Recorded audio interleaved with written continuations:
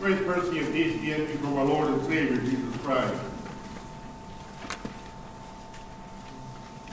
I've got several things to hang a sermon on, and I'm not sure how to do it real smoothly, but I'll probably work them in somehow.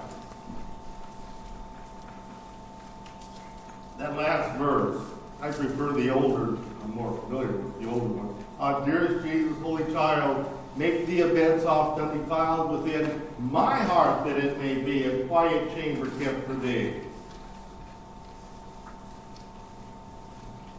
And so we talk about faithful acceptance, the title of the sermon. We talk about Simeon and Anna accepting the will of God.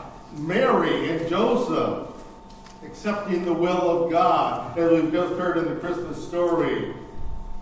Mary going, how am I supposed to have a baby? Joseph saying, what am I supposed to be doing? And God saying, this is what you do. And they did it. They obeyed. They followed. And Simeon and Anna, faithful in their worship of God, in their willingness to wait for God to carry out his promise. Faithful acceptance. Dearest Jesus, holy child, make the events oft undefiled within my heart, that it may be a quiet chamber kept for thee. Okay. Was that true for you this past year? Because we're headed for New Year's, right? And it's a time to sort of look back and thank God for what he's done in our lives, and to look forward with anticipation.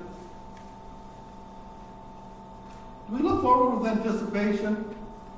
Or fear, or worry, or concern, trepidation?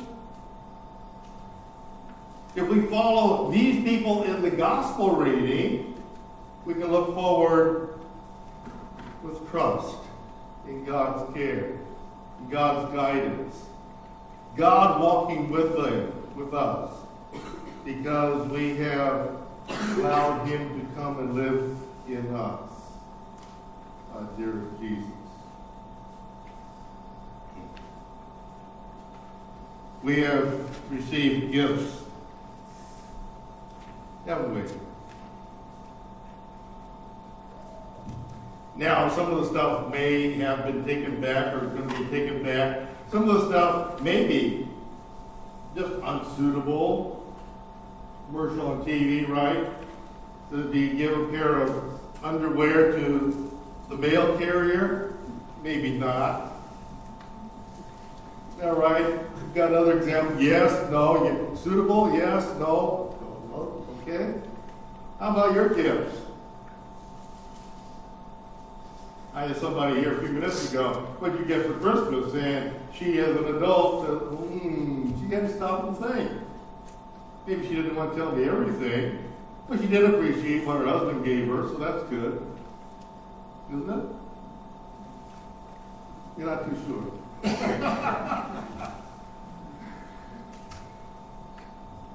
How about the best gift of all? The one we celebrated a few days ago. The gift of Jesus Christ. Because if a gift is going to be truly significant, it is something that makes a difference in our lives. And if Jesus is going to be that truly significant gift, the best gift of all, which is what we celebrate at Christmas time, he better be making a difference in our lives. Has he?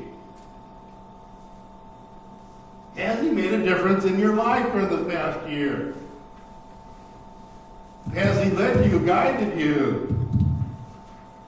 An example of that is in my own family. My son-in-law was a Lutheran preacher back in Columbus, Ohio, which is a hotbed of Lutheranism.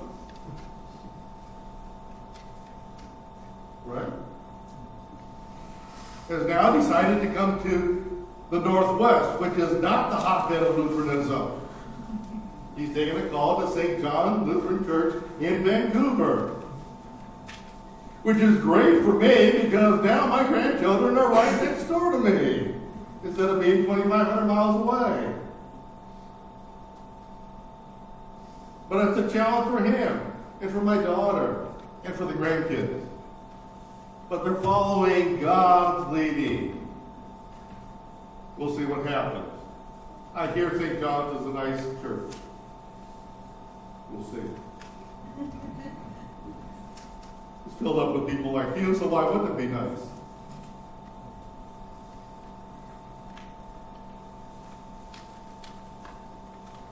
Have you followed God's leading in the past year? Because Jesus, of course, has come into your heart and made his bed his home in you. As he comforted you.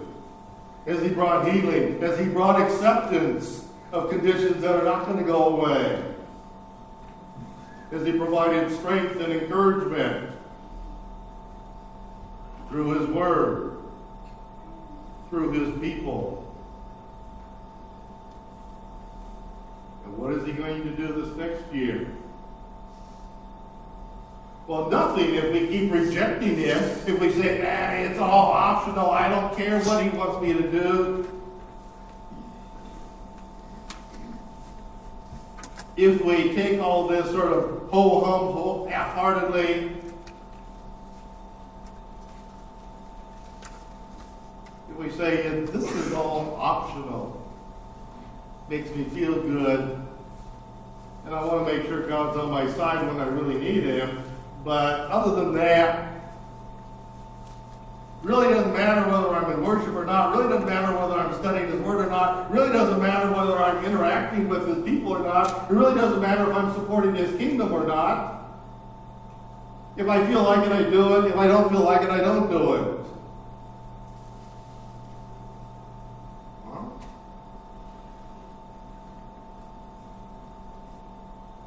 If the gift is truly significant, it makes a difference. If I gave you a piece of paper and a pencil and you were to write down in 2 or 3 sentences the difference that Jesus has made in your life in this past year, what would you say? If someone says, why are you a Christian? What do you say? Well, talk about how Jesus makes a difference in your life. Has made a difference in your life this past year. Or the past 5 years or 10 years.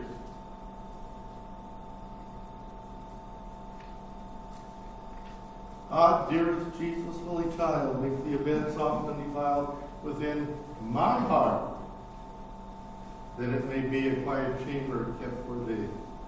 Listening to God, studying his word, following his leading. You don't have to be like Anna, being in church all the time. We don't even have to be like Simeon, going to church all the time. But we better be walking with the Lord all the time, listening to him, talking with him, following him, letting him come into our lives in each situation.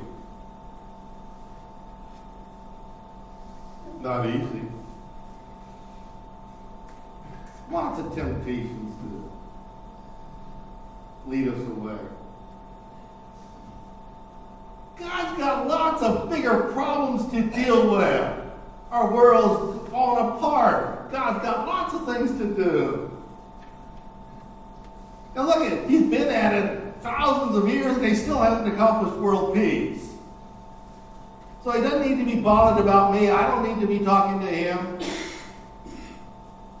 Unless I'm really up against it.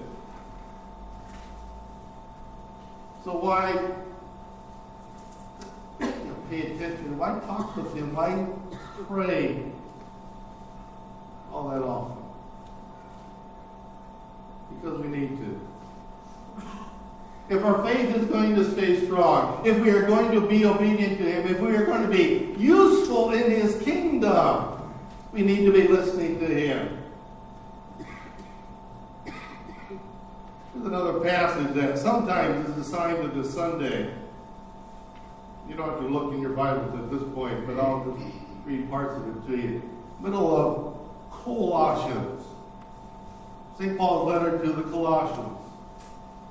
Chapter 3, in the middle of the chapter. Verse 12 and following. Put on then as God's chosen ones, holy and beloved, compassion, kindness, lowliness, meekness, and patience, forbearing one another, forgiving each other. Put on love. Let the peace of Christ rule in your hearts, and be thankful, and worship, and teach, and admonish one another.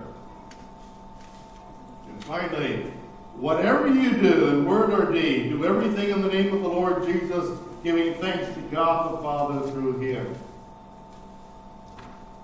Now, you know what's going to happen in the new year? You don't have a clue. Isn't it great? We're going to be reading and listening to people who say, in the new year, 2015, this is going to happen. Here are the trends. This is what's going to happen. And we sit there and say, yeah, maybe, but maybe not. And you people who assume to be so wise and knowledgeable realize you may not live to see the end of the year?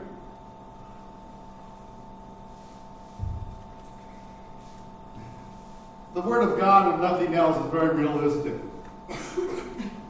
James says it, and he repeats what's in the book of Isaiah, I think it is. He probably did. We just came across it, actually. You know, it says, man is like the grass and the flowers, here one day, gone tomorrow. And James says, you can make all the plans you want to, but you have no guarantee if you're going to follow through. We're going to be there tomorrow, we're going to be there next week. He said, no, if it's God's will. If it's God's will. Now we're back to walking with the Lord. Now we're back to trusting him and being faithful and listening carefully. Ah, dearest Jesus, holy child, make thee a bed soft and defiled within my heart. My heart. Listening to God. Walking with the Lord. Not going around with your eyes closed, your hands folded, okay? The people driving down the street with us get a little apprehensive at that point, okay? But it's the attitude. The attitude. Do I want to be faithful to God?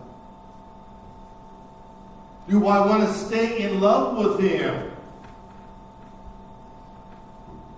Do I want to serve him? Like Simeon. I'm a servant, he says.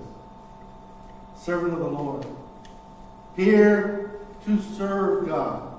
To do God's will. Do I have to? Do I gotta?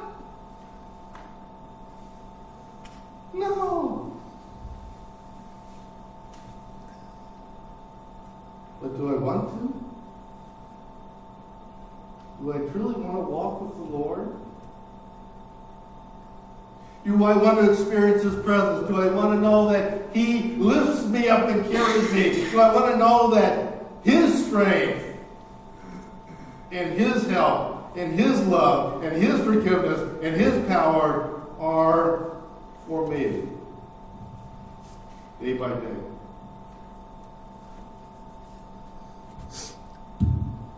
Because it's tough out there, isn't it? We get to the point of thanking God for small blessings sometimes. When it is enough for us to be able to get up and walk. Years ago, when I was much younger, we're talking high school, okay? I know it's a previous century. Okay, all right, I got it.